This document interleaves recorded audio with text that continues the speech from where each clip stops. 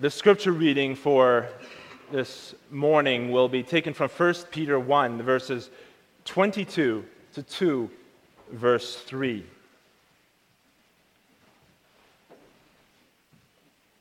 We are continuing working our way through the first epistle of Peter here. 1 Peter 1, verse 22 to chapter 2, verse 3. And you'll be able to find that on page 1391 of your Pew Bible. Since you have purified your souls in obeying the truth, through the Spirit, in sincere love of the brethren, love one another fervently with a pure heart, having been born again, not of corruptible seed, but incorruptible, through the word of God, which lives and abides forever. Because all flesh is like grass, and all the glory of man as the flower of the grass. The grass withers and its flowers falls away, but the word of the Lord endures forever. Now this is the word which by the gospel was preached to you.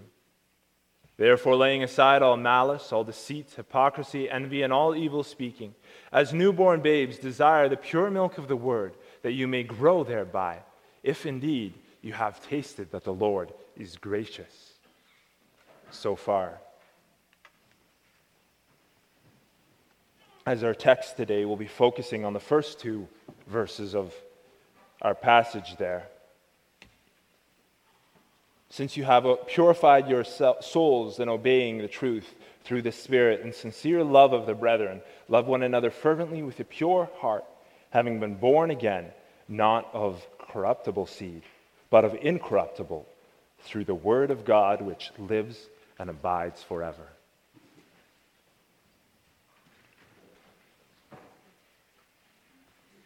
Beloved congregation of our Lord and Savior Jesus Christ, in 1942, the author Lloyd Douglas wrote a well-known work of fiction about the conversion of a Roman centurion called Marcellus.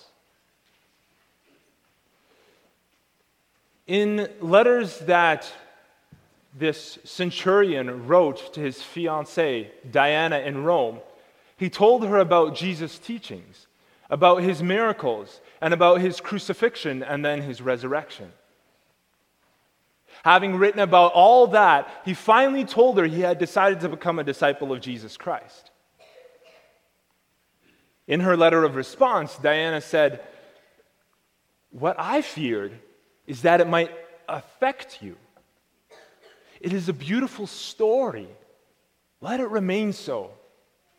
We don't have to do anything about it, do we?" It's a telling question, isn't it? We don't have to do anything about it, do we? But we do. Christians all throughout history knew that they couldn't stand quietly by. Having been born again into a living hope, which is to say, having been converted to Christ, they had to stand firm. They had to stand for their Lord and Savior. This changed their lives. It changed their interactions with those who were around them. And it let them approach life in a whole new way. Is this true for you as well? What role does the Word of God play in your lives and in your homes? How much time do you spend in it? How much priority do you give it? Do you live supported and encouraged by its truth? Do you live in obedience to its authority? Or is your response, we don't have to do anything about it, do we? We'll examine ourselves according to the mirror of God's Word in our passage today, under the following theme and points. Born again through the living and abiding Word. And we'll see, first of all, the source of rebirth. Second, the instrument of rebirth. And third, the result of rebirth.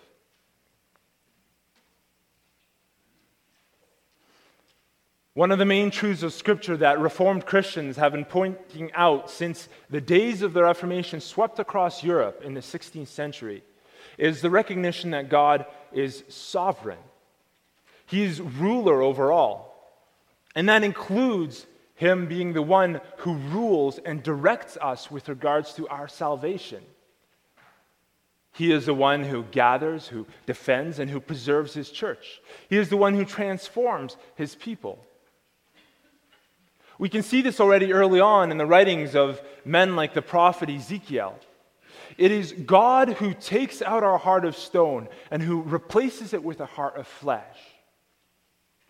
This is a word picture of the conversion that is spoken of throughout Scripture. It means that God is the one who makes us capable of loving Him and of following Him. After our fall into sin under the first parents of humanity, Adam and Eve, all mankind is in rebellion against God. We are unable to turn our hearts to Him of our own accord.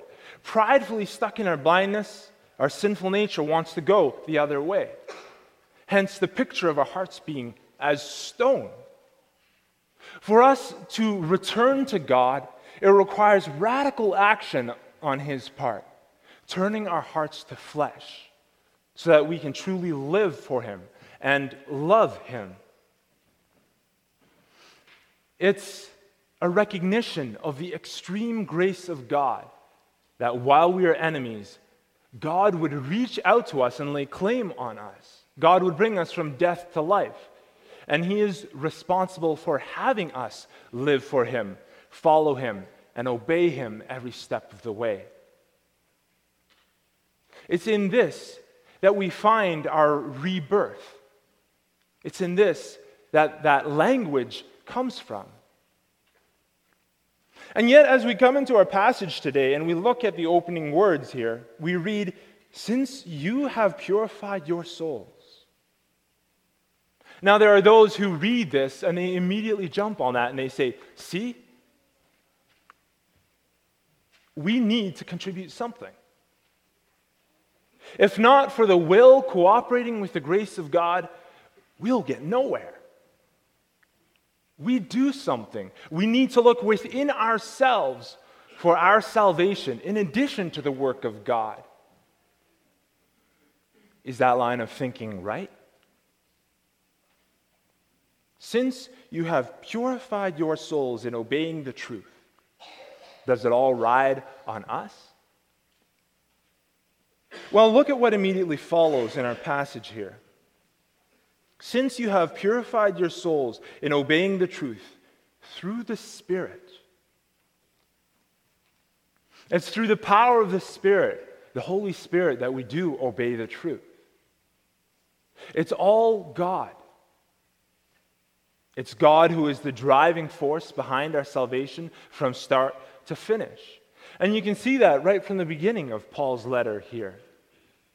First, as we open our passage, we have to ask ourselves, we have to consider, who is the Apostle Paul writing to? Well, look at verses 1 to 2 here. The Apostle Peter.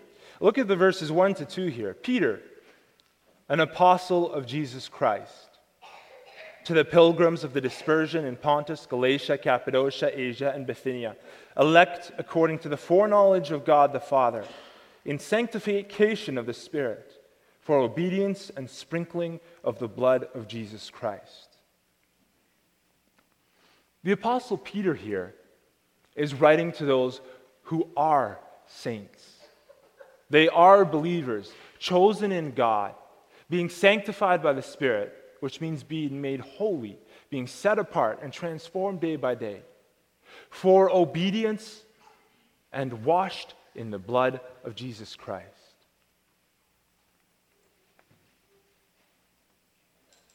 The purification that Peter talks about in the later verses of our text is not the same as this purifying work which is done by Christ. It's not a purification which makes ourselves ceremonially and legally righteous before God. And it's an important foundation to lay as we look towards the Christian life, towards the transforming work of God in the Christian life. We need to recognize that the work of God within our lives is already done when it comes to our salvation. For those who put their faith in Jesus Christ, That foundation was already laid. It's only on the foundation of the sacrifice of Jesus Christ alone that we are right before God. Peter is writing to Christians. Peter is writing to people who are already believers by the grace of God. Their salvation has already been bought with the blood of Christ, and their faith is already given to them as a gift, worked in their heart by the Spirit. They have already been, as we read in verse 23, born again to a new life in Christ. So the purification that we are looking at in our lives is not one which needs to add something to our salvation. The Canons of Dort summarizes this idea well in Article 12 of chapter 3-4, where we read there, "The will so renewed is not only acted upon and moved by God, but acted upon by God, the will itself also acts. Therefore, man himself is rightly said to believe and to repent through the grace he has received." Man himself is rightly said to repent and to believe. That repentance and turning away from sin in obedience to the law is man's purifying himself. But all of that is traced back at its root to God's taking the will of someone who has already been saved through Jesus Christ and renewing it so that man works to become what God has already made him to be. As Titus writes in Titus 2, verses 13 to 14, Christians are those who are looking for the blessed hope and glorious appearance of our great God and Savior Jesus Christ, who gave himself for us, that he might redeem us from every lawless deed and purify for himself his own special people, zealous for good works. It's a people who are zealous for good works and eager to leave behind sin because they have a Lord who has already purified for himself his own special people. That's not earning anything. That's people acting on that purification which is already worked in their lives. It's people becoming what they are, living out the grace of God in their lives. Because this is the case, Peter points out to believers that our own wanting and acting to make life pure is once again God in his kindness and goodness to us, showing us by our own actions that his Holy Spirit is working in our hearts right now. Now notice one last thing about this verse. Coming back to our verse 22, we read, "Since you have purified your souls." Note that purifying our souls is seen as something that's already finished. It's not, "Oh, I've watched porn again," or, "Oh, I've said something nasty to my brother and sister again. I need to purify my soul." No, it's something that has already been done in Christ. You have purified your souls in Christ by leaning on him alone, and your repentance in those actions is your turning to Christ after you've sinned in these ways is an expression of becoming what you are. Your repentance and your grief over your sin, turning to God for purification, is an outward picture of what's already bought for us by Jesus. This is a great comfort for us. We don't need to come before God time and time again, fearing that somehow Christ's purifying work has been washed away and that we are dirty once again before God. We don't need to come to him saying, "You'll forgive me as soon as I wash myself one more time just to make sure that I'm clean." No, you come before him in faith, saying, "I am a Christian by faith in Christ. I have been born again into a new family and a new life. My repentance and my turning in faith is working as an obedient and faithful child by the power of the Spirit who lives in me to become pure and holy, to fight for purity and holiness, just as you are holy. But I thank you, Father, that you already see me as pure and holy in Christ, that you already see me as clean and whiter than snow for his sake.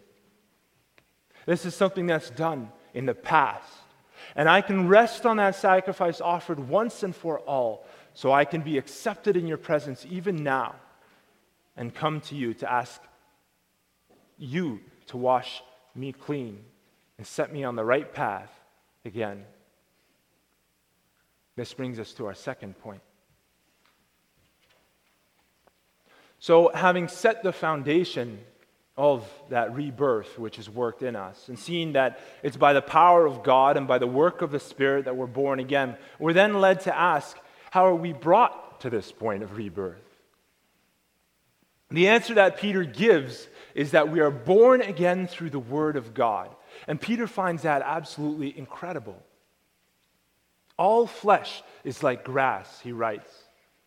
There is nothing that gives us any standing of ourselves in the light of God. Yes, there is glory to man.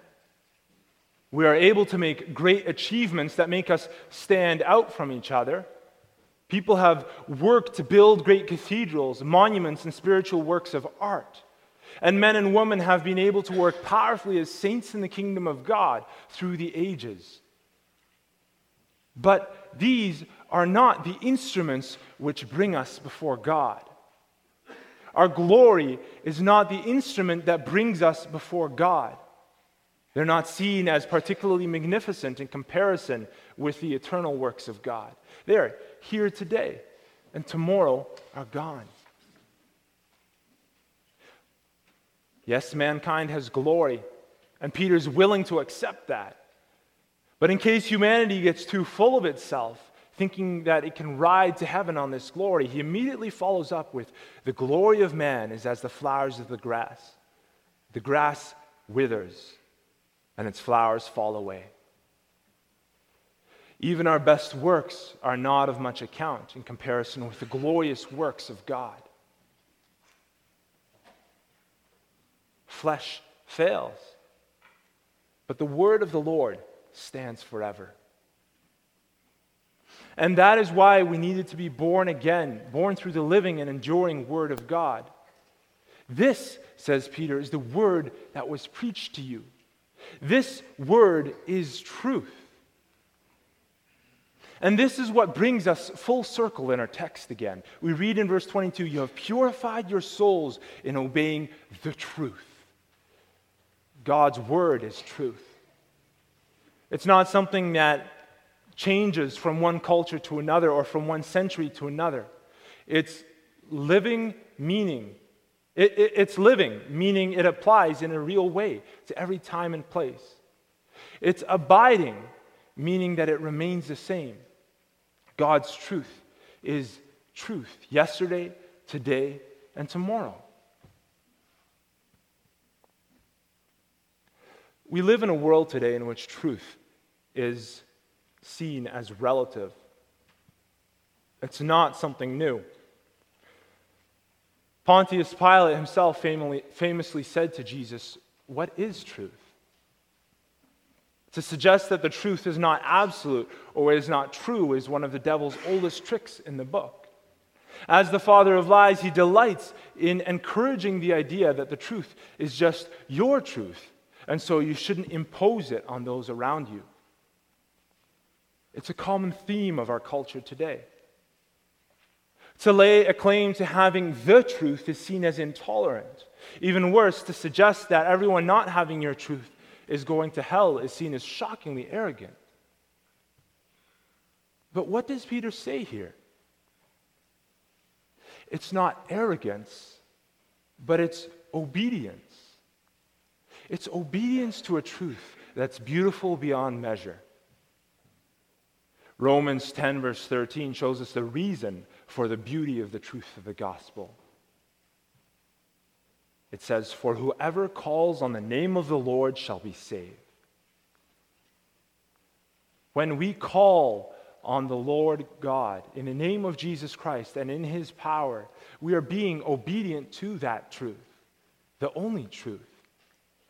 Jesus Christ alone is the way, the truth, and the life, and resting on His work alone saves us. So, how do we put this into an understandable picture? How do we apply this in our lives? When someone's baby is sick and they're asking for help, you moms wouldn't hesitate to recommend a good doctor. If you saw someone's baby was deathly ill and they weren't taking notice of it, you wouldn't just shrug your shoulders. You would let them know. And if they didn't believe you right away, you would try to convince them. Because you know the truth of their baby's illness, and you know the truth of the doctor's abilities to help cure that baby. The stakes here are even higher. We're not just talking sickness in the physical body. We're talking about the truth of sin which causes death. We're talking about the rescue of the soul, and we're talking about a freely offered eternal reward. And there are people who don't know it. Romans 10 verse 14. "How then shall they call on Him in whom they have not believed? And how shall they believe in Him of whom they have not heard?" We live in a world where there are people who genuinely have not heard the truth of the gospel. There are those in our community around us who have heard some version of biblical teaching, but who have never really grasped the idea of being completely lost in sin before a holy and mighty God. They don't understand the need to be born again by the Spirit of God. The truth is the instrument that we can bring to bear on their lives. The Word of God is the tool that the Holy Spirit uses to work rebirth in the hearts of those around us. And that truth is what Peter has been laying out very methodically up to this point: the promise of salvation through Jesus Christ our Lord.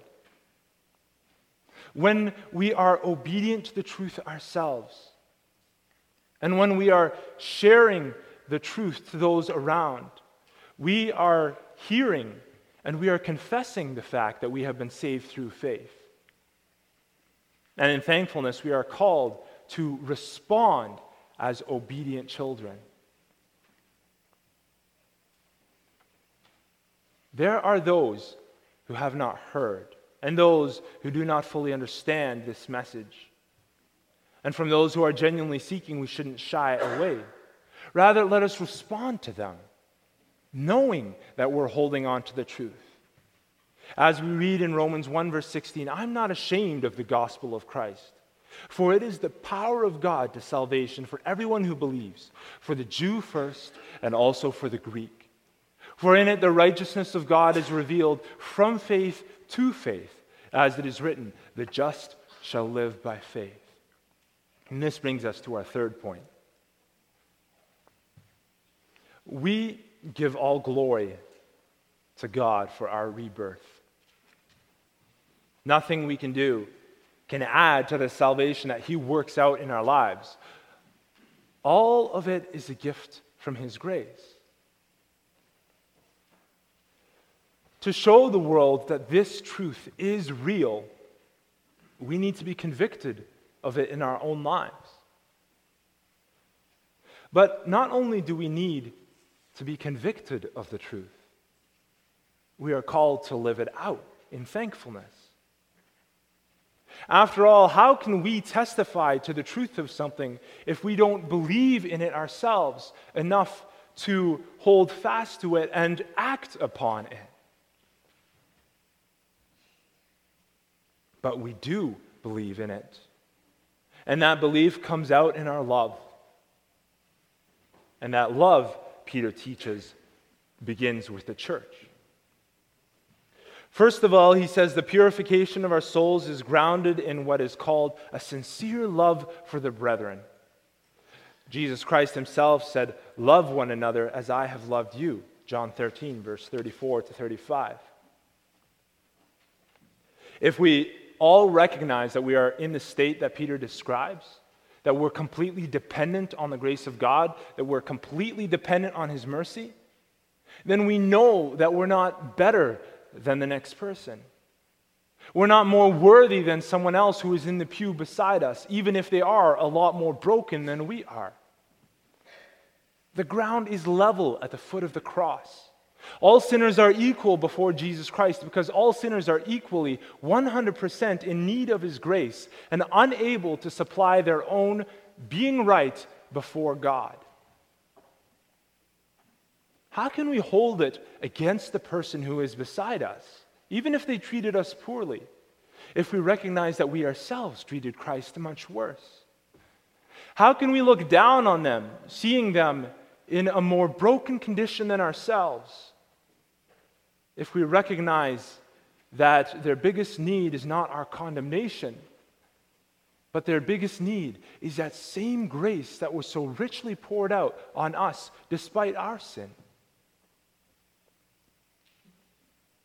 Peter calls us here not to have our response be a smack down on those who are around us, even though they may irritate or hurt us here in the church, but rather showing a sincere love for the brethren. The word that's used for this kind of love is the Greek word Philadelphia. You know the city that's called the city of brotherly love? There's a reason for that. It's named after this very same Greek word, Philadelphia. It's having a mutual affection, a sense of love that you would find with brothers and sisters in a harmonious family. You look out for each other in love. You care for each other. You provide for each other. And you do this sincerely. Not just for an outward show and not just to check off a box in being a Christian, but because we're living out the gospel that's imprinted on our hearts. This is something that we're blessed to be doing in this church, and something that we pray would continue to grow as our congregation grows. To be able to love one another and serve one another effectively. But more than that, that love which begins as Philadelphia love grows to what Peter here calls agape love. Love one another fervently from the heart, Peter writes. And the word that's used there for that love is agape. Agape is the love that is spoken of in the famous passage, 1 Corinthians 13. It's a love that transcends human love and earthly bonds. It's not a simple romantic love for another person, but it's a love that is divine. It's a love that is shown to us by God Himself. So what does this kind of love look like? Love is patient and kind, he writes in 1 Corinthians 13. It does not envy or boast. It is not arrogant or rude. It does not insist on its own way. It is not irritable or resentful. It does not rejoice at wrongdoing, but rejoices with the truth. Love bears all things, believes all things, hopes all things, endures all things. Love never ends. As for prophecies, they'll pass away. As for tongues, they will cease. As for knowledge, it will pass away. But now faith, hope, and love abide, these three. The greatest of these is love. This is living out the gospel message. This is holding to the truth. Do we want to show the world that we in the Owen Sound Canadian Reformed Church hold to the truth? We can begin here. Begin by recognizing our need for a Savior. Begin by recognizing our fellow brothers and sisters in the church as being equally needing of that same Savior. And respond to that need in love.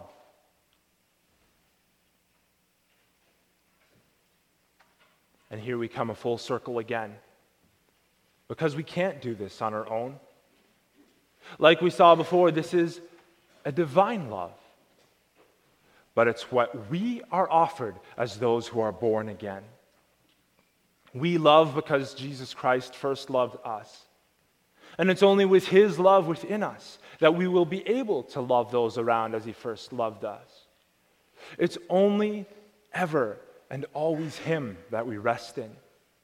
It started with him and it will end with him. Beloved, as we look to live out that promise of the gospel, let's first remember who we owe everything to. Then let us hold fast to the truth that he shows us. And in all of that, let us respond in thankfulness then, acting, holding fast to the truth that allows us to do so, because we have been born again. Amen.